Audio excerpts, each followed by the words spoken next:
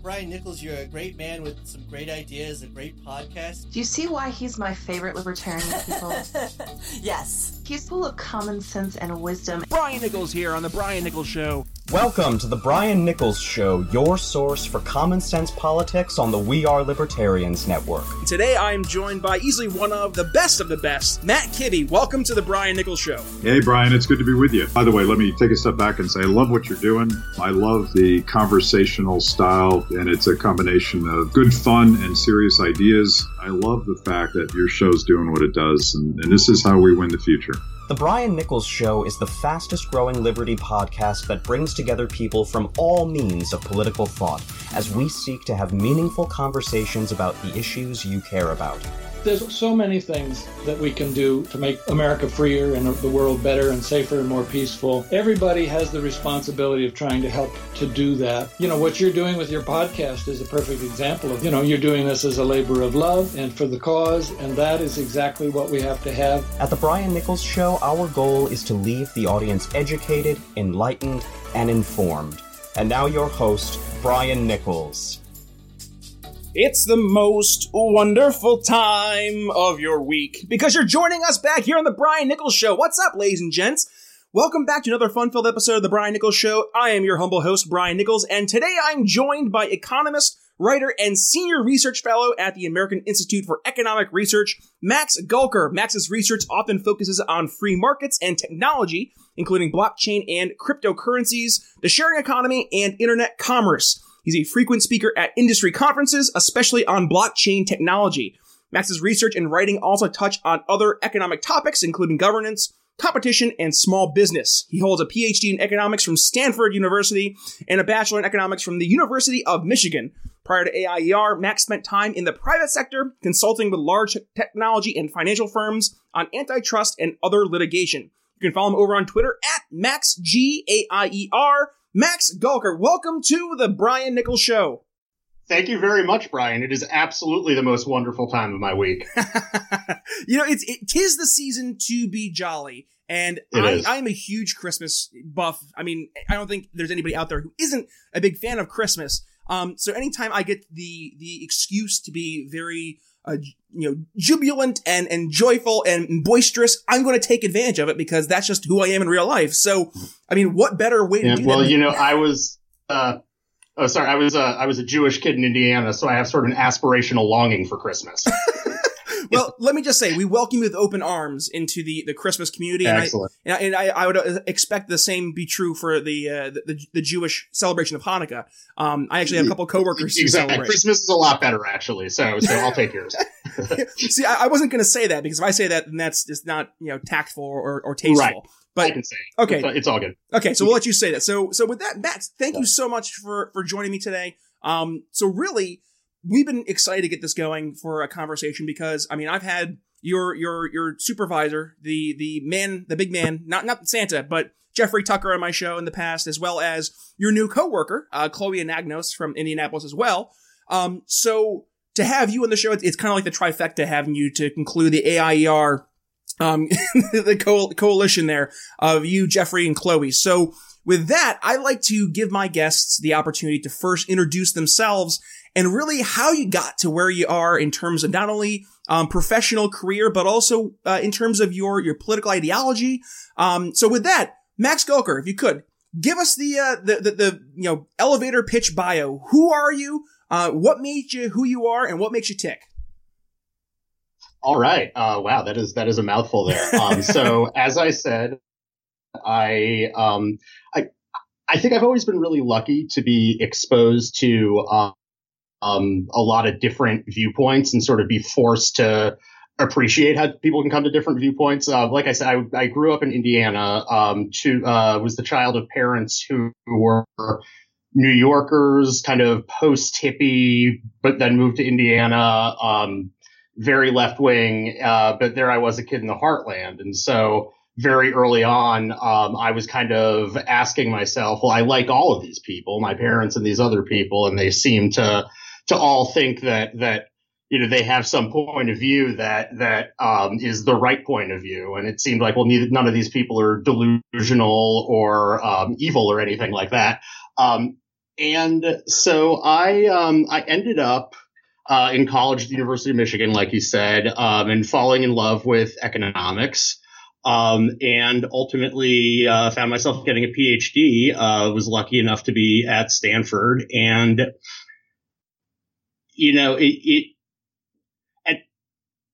I was exposed, I think, to a pretty different variety of economics than especially a lot of people, broadly in the libertarian camp, although mine was probably much more the mainstream. I was probably the place where they invented the mainstream, actually.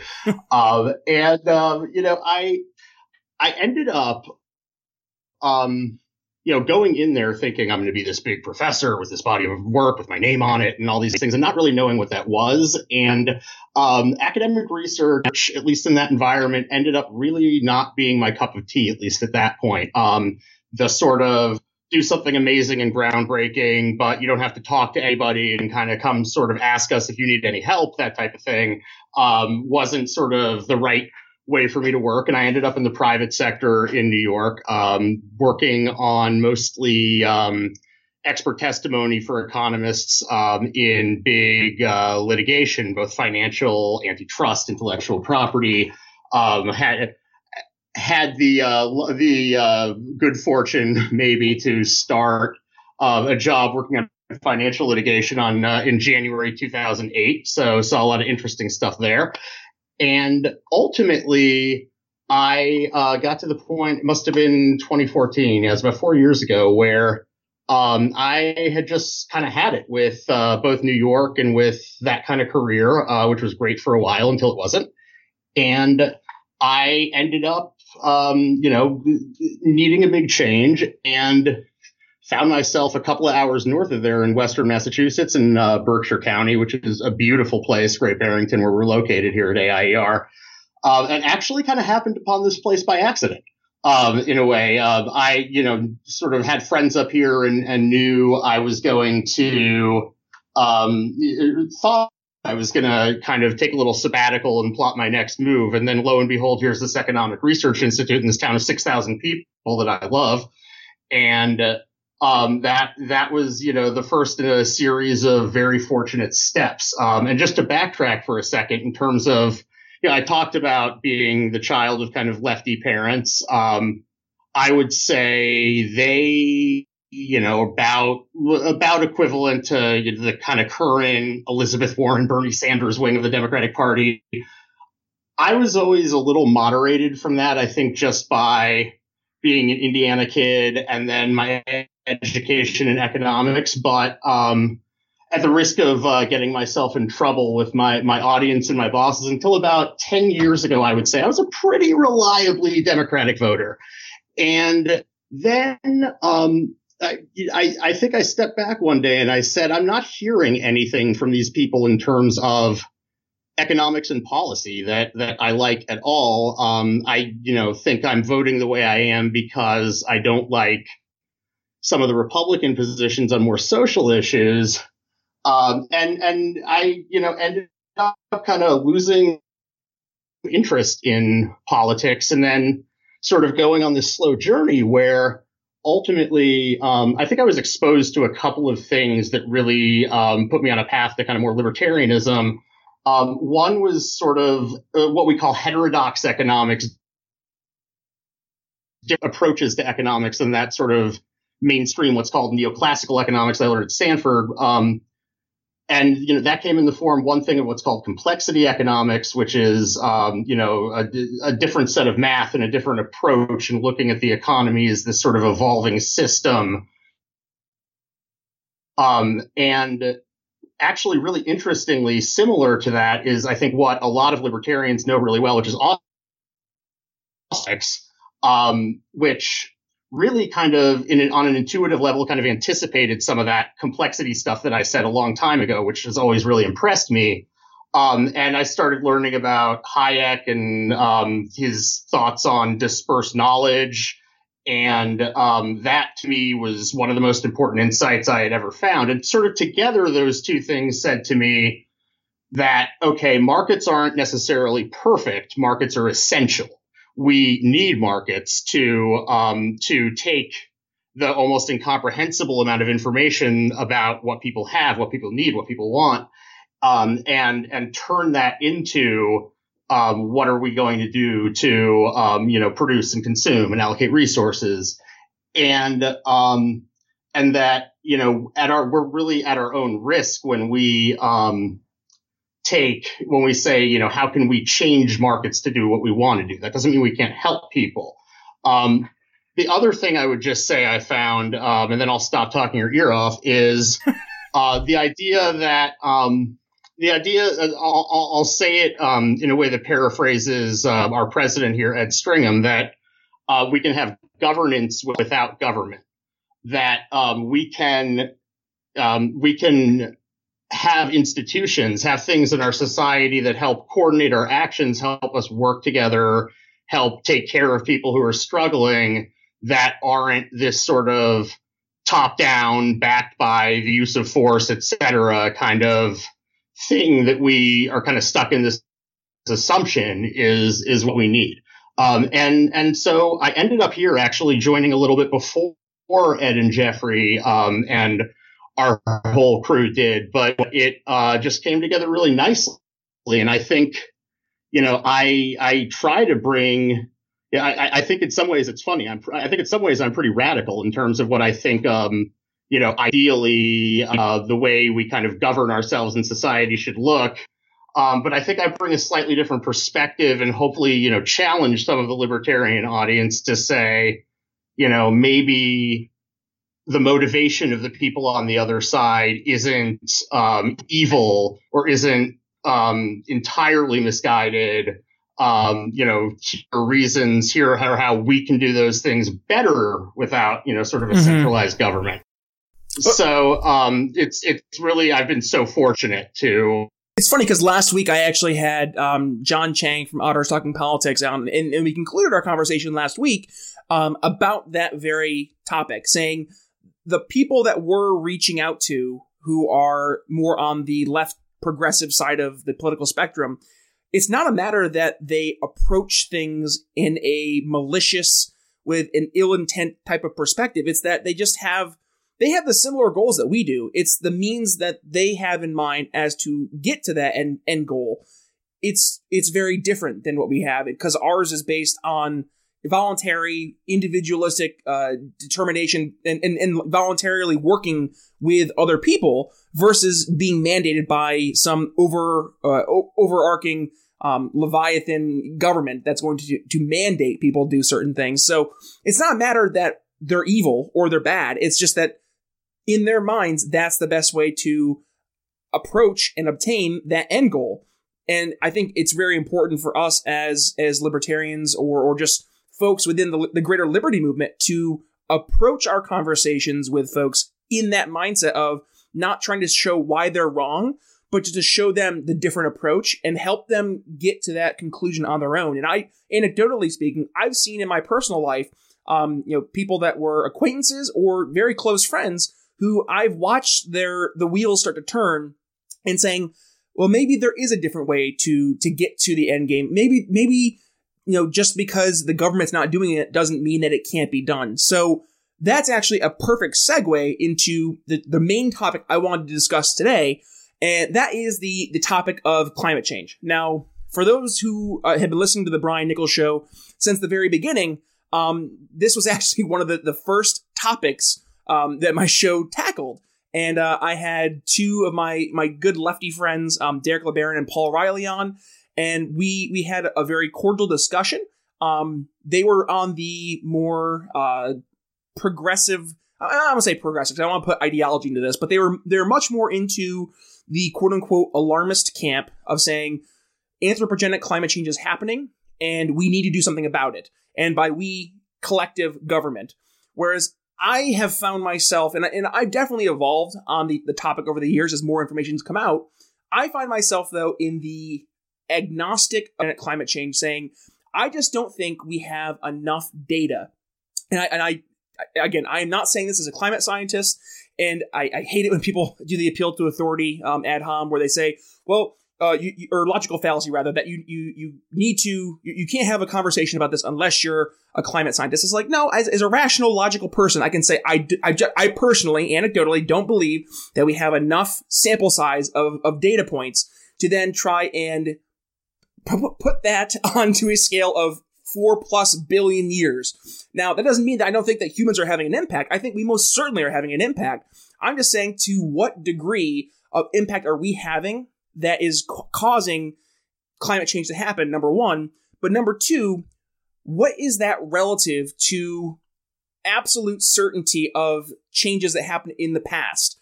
And I think we're basing a lot of our looking at the past on speculation. And it's educated speculation, it's educated guessing, and I respect that, but I just don't think that the amount of credence that we're putting on the data that we have nowadays it's not as strong as it could be based on just our limited knowledge. Now, with that being said, I don't disagree for anybody on either side of the issue that there are things we can do to try and lower our impact as a human race on not only the greater environment, but also to try to do our part in lowering our impact on the climate. So with that, I'm a big proponent of eliminating subsidies for fossil fuels. I'm a big proponent in opening up the marketplace to allow innovations that would be alternatives for alternative energy sources to open up and expand and grow without having government try to pick winners and losers in the industry. So I think a lot of those in the more, I don't want to say skeptic, but just kind of, I'm agnostic to it. In that camp, we're a little strawmanned in terms of what we actually believe. Now, you wrote a phenomenal article that was topical back last week covering Alexandria Ocasio-Cortez's really big support for this Green New Deal. So to give the floor back to you, number one, I wanted you to, if you could, in a word or two, give a synopsis of what Alexandria Ocasio-Cortez's Green New Deal is. Number one, but then number two, to the point of your article, the inconvenient truth about said Green New Deal. Excellent. So let me kind of tell you the process that led me to writing that. Is I was sitting there actually on a Saturday morning, must have been 2 weekends ago, and looking at sort of the Twitter feed of these folks who had advocated this policy called the job guarantee, which is basically the government gives everyone who wants a job at $15 an hour, a job at $15 an hour. And I had written a long report kind of arguing against that, and was lucky enough to end up being able to write something in the Wall Street Journal about it. But I was kind of looking at the conversation they had been having in the last few weeks, and this Green New Deal kept popping up in these articles about Alexandria Ocasio-Cortez storming Nancy Pelosi's office, leading these people. And I looked at an op-ed that some of those academics I was just talking to had written advocating for the Green New Deal, which, by the way, is a massive best estimate, although it's still very amorphous, kind of $700 billion to $1 trillion a year package of jobs and subsidies, et cetera, relating to clean energy. The thought occurred to me because the first thing that it said in this article is we can't let the Earth's total temperature increase be above 1.5 degrees Celsius. So I don't know what we can't let means.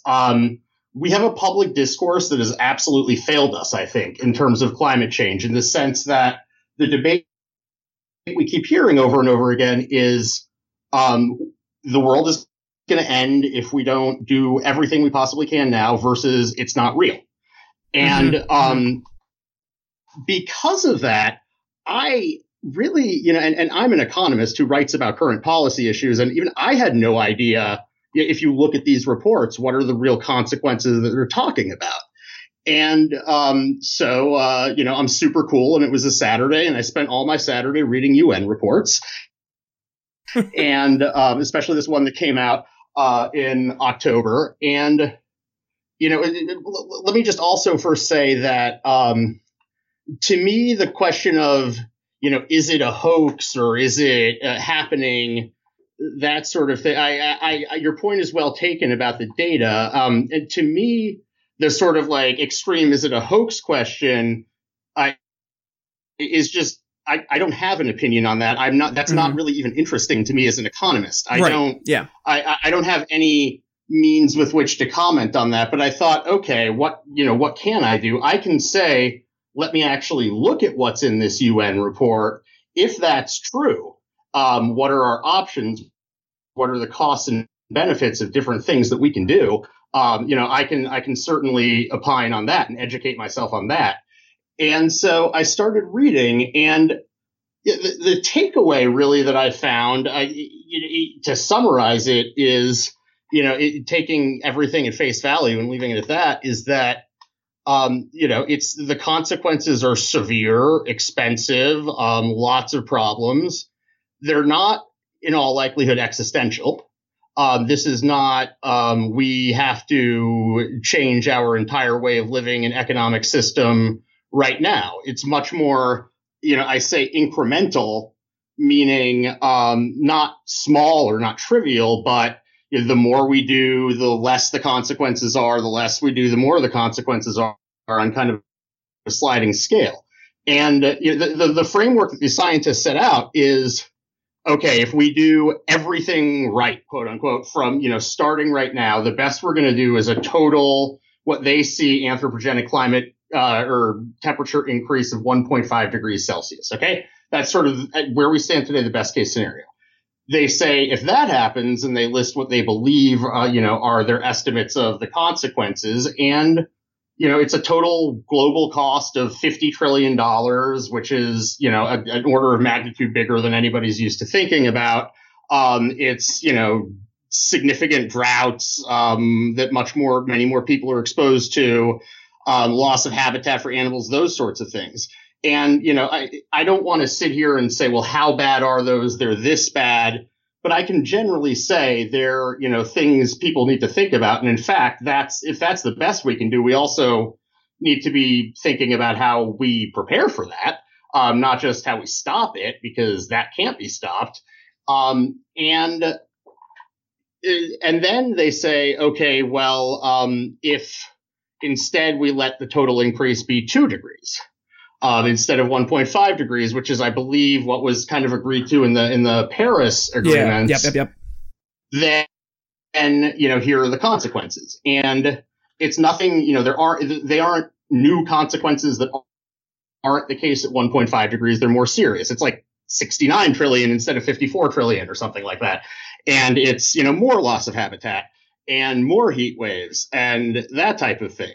And then after that, they go on to say, what would it take for it to be 1.5 degrees rather than 2 degrees? Well, they say we can, they basically say we would have to, I wish I remember the quote in the New York Times that kind of subbed it up that I put in the article, but it was, we basically have to radically change our economic system on a level that we've never seen before.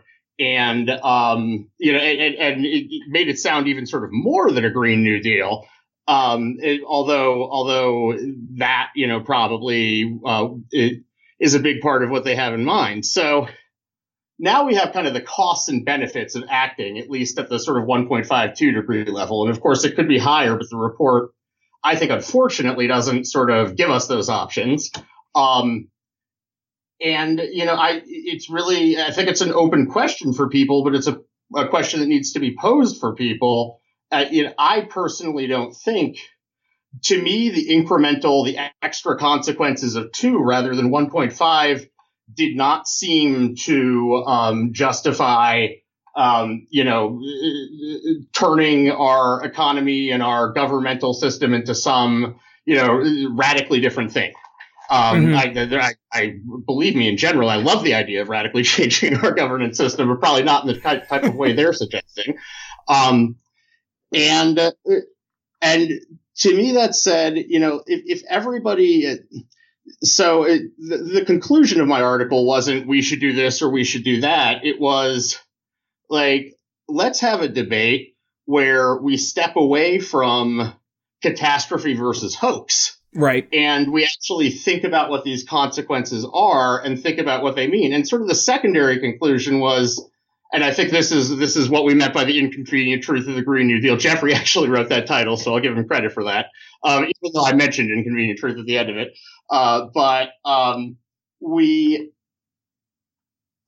But if you think, basically, we would have, in order to hold the increase at 1.5 degrees, these scientists say we would have to have our emissions globally cut by 50% in 12 years.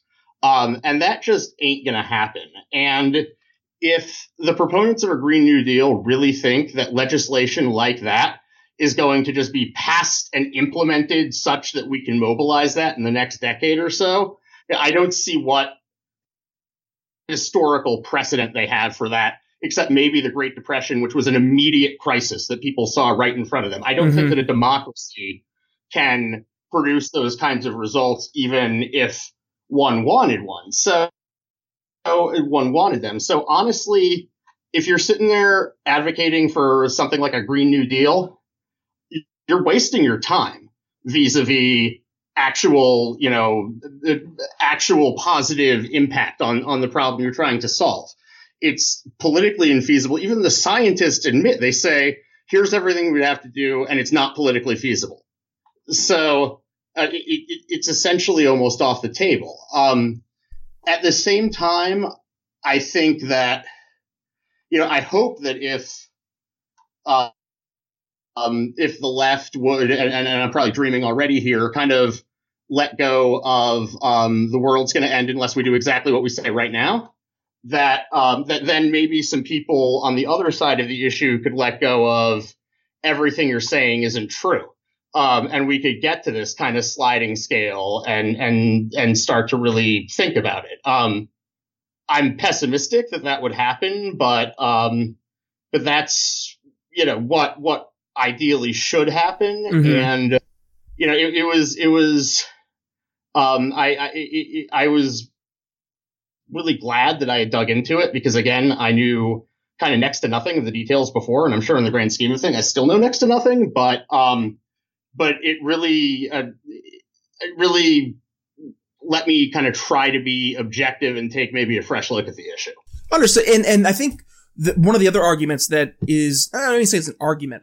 It's just something I don't think a lot of our progressive friends think about is what's the best means to accomplish the goal. And this, again, we're kind of starting from where we're picking up where we started is the best means to address this, to go through legislative channels and enact government policy? Or is it to open up the marketplace to inspire innovation, to inspire alternatives? Because, I mean, let's take, for example, the direst of predictions from the IPCC, right? Which was, I think it was $69 trillion. $69 trillion in the worst case scenario of 2 degrees increased over, I think it was the next 100 years or so, 2 degrees Celsius. So let's say that $69 trillion cost is the worst case scenario. If I'm a business owner and I'm trying to fortify my business and the prospects of my children and my children's children and their children to have successful, fruitful lives, then it would stand to reason that I would want to create an atmosphere. Now, and it's pun intended, I guess, but to create an atmosphere where my company will be able to continue to thrive in that 100-year period. So it would stand to reason that then they would go out of their way to start looking for these alternatives. The problem is that a lot of the alternatives are restricted because of government regulations that, though passed with very great intentions, I mean, don't get me wrong, I think that, to quote, paraphrase Milton Friedman, the problem with a lot of government programs is that we look at their intentions rather than their outcomes. That's kind of where we are right now, is that the government regulations that were passed with the idea, or not even necessarily passed, but mandated by various bureaucratic agencies. They were passed with the idea of trying to do these good environmental or climate initiatives.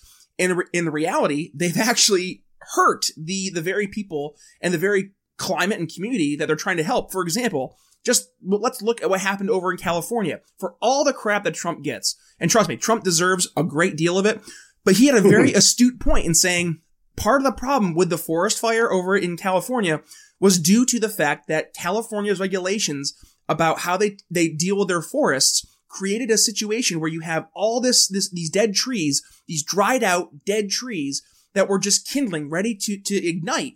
And there were articles that were published months in advance from more leftist leaning organizations that were even addressing this.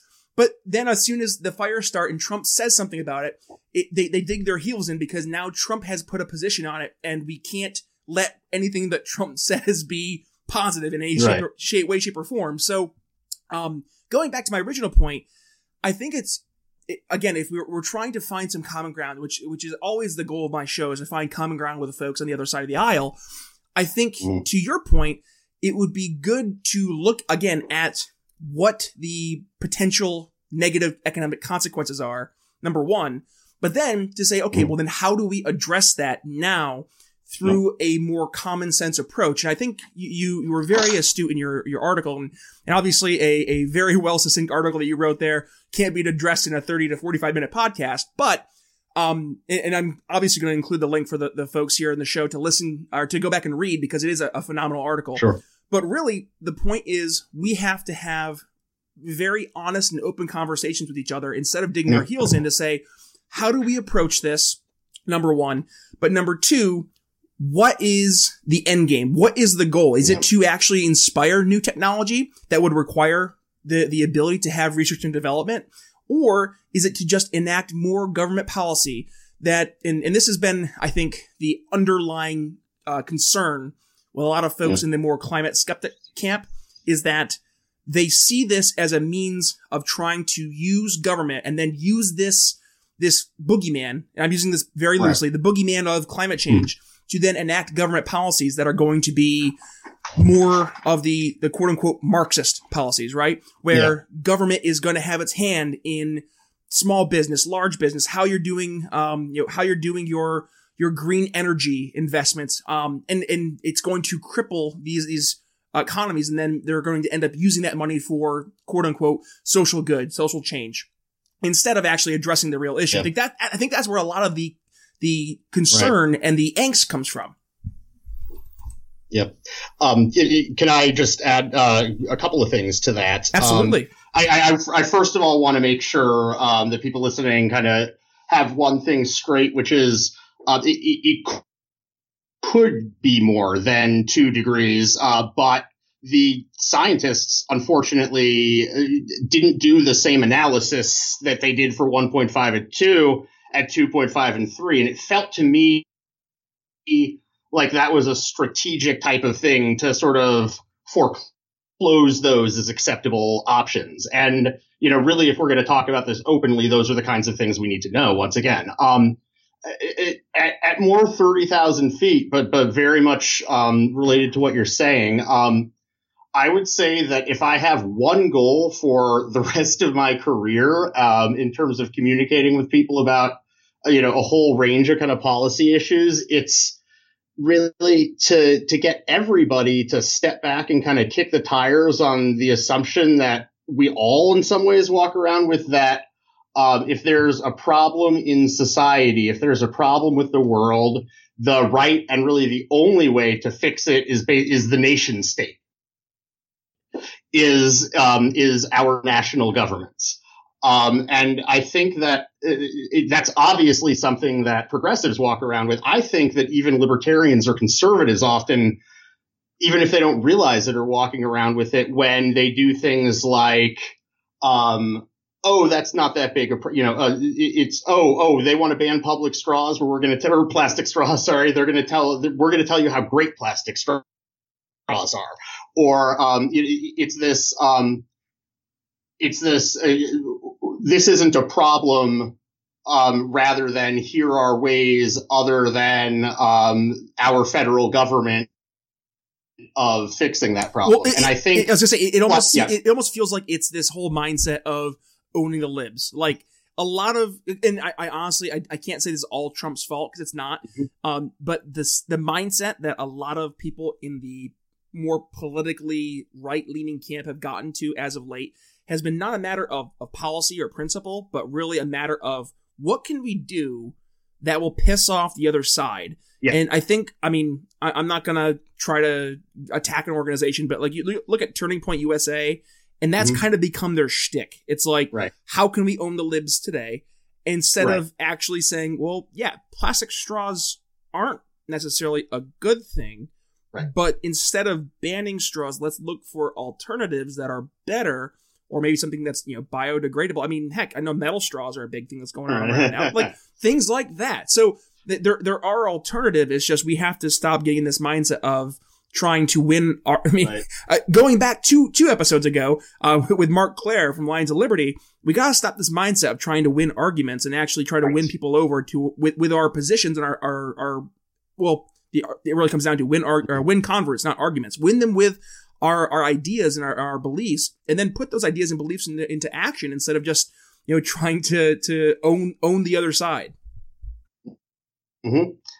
And I think you get kind of getting specifically back to the climate change issue, because this is a great example. You know, it's the fight over government policy is all or nothing. You know, in theory, either you win and you get everything you want, or you lose and you get nothing you want. It's a zero-sum game. I just got done exactly, and I just got done saying that's, you know, it's not realistic that what the left wants here is going to happen. So then you think about, well, what if as individuals, you know, concerned people, and I think people of all persuasions could be interested in this, you know, concerned people along with businesses and governments all started contributing money to, and this is just, you know, an example I'm cooking up, but it's sort of a venture capital type of fund that is looking for innovative ways to, you know, minimize the impact, like you said, but also prepare us for, you know, what you know is inevitably going to happen. And I had looked, and like the you know, venture capital and kind of clean energy technology in that whole sector last year was like $5 billion or something, and that's a fraction of what people were talking about spending on the Green New Deal. And yeah, if people started doing this privately and voluntarily, that's a non-adversarial, you know, solution. That's somebody's not going to stop you from doing that the way they're going to try to stop you from the government. And there are problems with that. There's and free riding and whatnot. But I think those are kind of creative solutions that we need to look for. I wrote something a while back about, you know, I said, what if everybody who voted for Hillary Clinton or Bernie Sanders or took the money that they were going to pay extra in taxes under their tax plans relative to Trump's tax plan and just pooled it all together? I'm not saying they should necessarily pool it all together, but if they did, they would end up with a charity that had a greater annual revenue than the top 50 charities in the U.S. combined. I love that people don't realize that, you know, when they're like, well, I should pay more in taxes. It's like, you do realize that the Treasury doesn't have a limit on how much you can give every year, right? Yeah. Like, well, if I do it and nobody else is, that's not fair. And I'm like, okay. So you're gonna preach how it's so important for people to give more, and then when you have the chance to voluntarily do it, you're not going to do it because nobody else is doing it. It's like, maybe your ideas aren't as great as you think they are if they aren't done in a voluntary manner without the use of a government to force people to do something that you want them to do, but they don't want to do.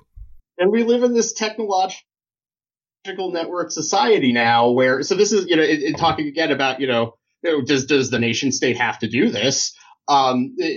We're now in a place where coordinating that kind of voluntary giving is a lot easier than it used to be. And, you know, it's done every day with kind of GoFundMe campaigns. And personally, I think, you know, a single charity with that much revenue is kind of a scary thing, but it doesn't have to be a single charity, and it doesn't have to, and any of that. And, you know, I would love to talk to the left a little bit more about, I think, why some of those voluntary solutions and why some of those more kind of bottom-up, non-central government institutions could accomplish the things they want to accomplish, that I want to accomplish, really a lot better than their solutions, I think, which would do a lot more collateral damage than they would actually help.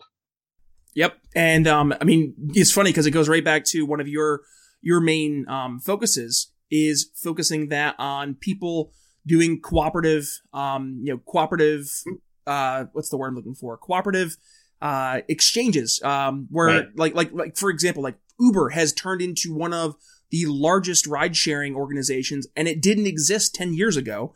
And that happened because there was a need in the market.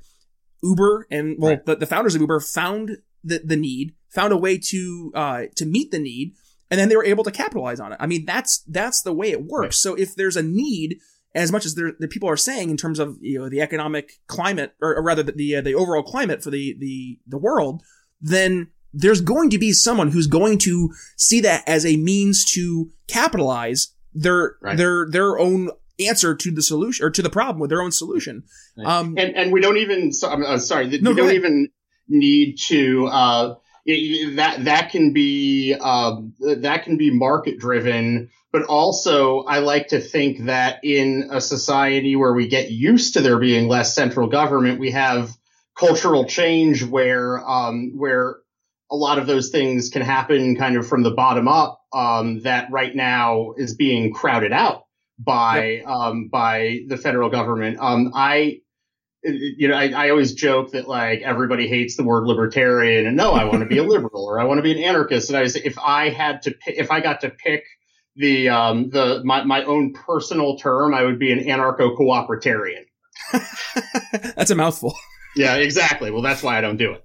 See, I think Dave Rubin's kind of hit the nail on the head in his classical liberal, because it piques the ears of people on the left who identify as a liberal. They're like, a classical liberal? What's that? And it's like, oh, it's what liberals used to be before the left co-opted the word to then fit progressive ideology. That's what it used to be.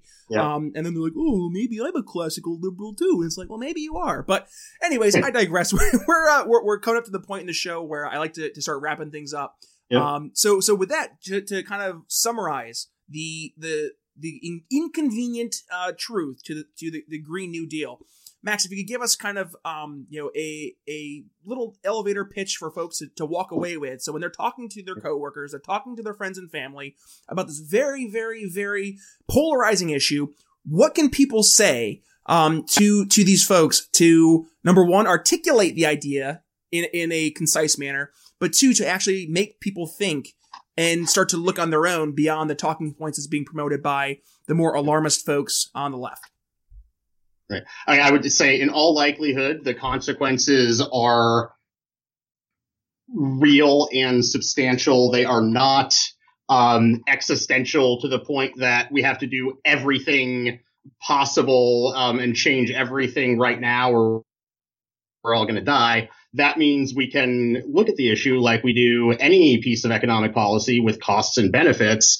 And just secondly, that the sort of massive federal government intervention that people want is probably not even feasible to work in the time frame it would need to work in terms of actually, getting the legislation passed and mobilized. And so it really is a place that's ripe for looking at private and voluntary solutions and innovative ways of doing that.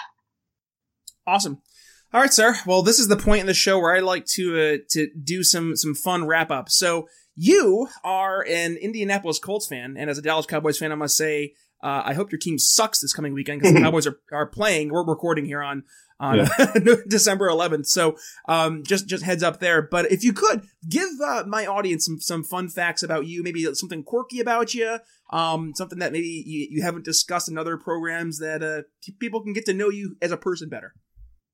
Right.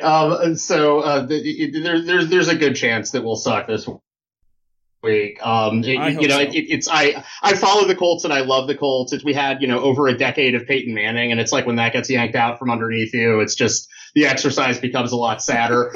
But I'm probably one big walking quirk. I'm an economist. With all that implies, I would say my two really kind of biggest passions when I go home, if I'm not with friends or anything like that, I'm generally pacing around my apartment with my headphones on, either listening to music or listening to history podcasts. I have this sort of handicap as academic style researcher that I sitting down and reading 1,000-page books often doesn't leave me with a lot I remember. I'm more of an auditory learner. I like people either reading or talking to me. I would say, I love learning in general about history. I thought I knew a lot about history from all these podcasts, and then we hired Phil Magnus, who's one of my colleagues, and who's a historian, and it's just people either think I'm the funny guy or the guy who knows a lot about things, and with Phil, I'm definitely the funny guy. So. Well, listen, Matt, Max, I really appreciate you taking the time to join the show today. I know you're incredibly busy. There with heck, Jeffrey Tucker keeps all the folks at AIER very busy. Let me just say real quick. People ask me what it's like to work with Jeffrey, and first of all, if you only know him from his writing, he's every bit the kind of unique human being that you would assume he is. But people think of Jeffrey as this sort of writer and speaker and kind of poet of anarchism, and that's all true, but that's really 10% of what Jeffrey does. He's a manager extraordinaire with social media, with this exciting initiative in book publishing that we have. And along with Ed Stringham, especially in the last year, our work has really paid dividends. And it's, I can't imagine how it could be more exciting here right now. Jeffrey's a great guy. And I wish you, Chloe, and Jeffrey nothing but the best over at AIER and the rest of the team, obviously. You guys are doing great work over there. So please keep up what you're doing. I know I'm excited to have not only yourself, but Chloe and Jeffrey on again in the near future. So with that, Max, thank you so much again for joining the Brian Nichols Show today. And with that, folks, if you're interested in learning more about Max, you can go over and find him over at AIER, again, Max Gulker, or you can follow him on Twitter at MaxGAIER. And I'll obviously include the links not only to Max AIER page, but also the link to the Inconvenient Truth about the Green New Deal article, and Max's his link to his Twitter page. But with that, ladies and gentlemen, if you enjoyed today's episode of The Brian Nichols Show, please take a minute and go ahead and share today's episode with your family and friends. And as always, you can go ahead and follow me on social media at Facebook and on Twitter at BNicholsLiberty. And the way we keep producing this content, guys, that you enjoy is through your help. So Patreon at BNicholsLiberty. And if you want to make a one-time PayPal donation, head over to the Brian Nichols Show at gmail.com for that one-time PayPal donation on paypal.com. But as always, folks, it's Brian Nichols signing off here for the Brian Nichols Show with Max Gulker from AIER. We'll see you next week. Thanks for listening to The Brian Nichols Show.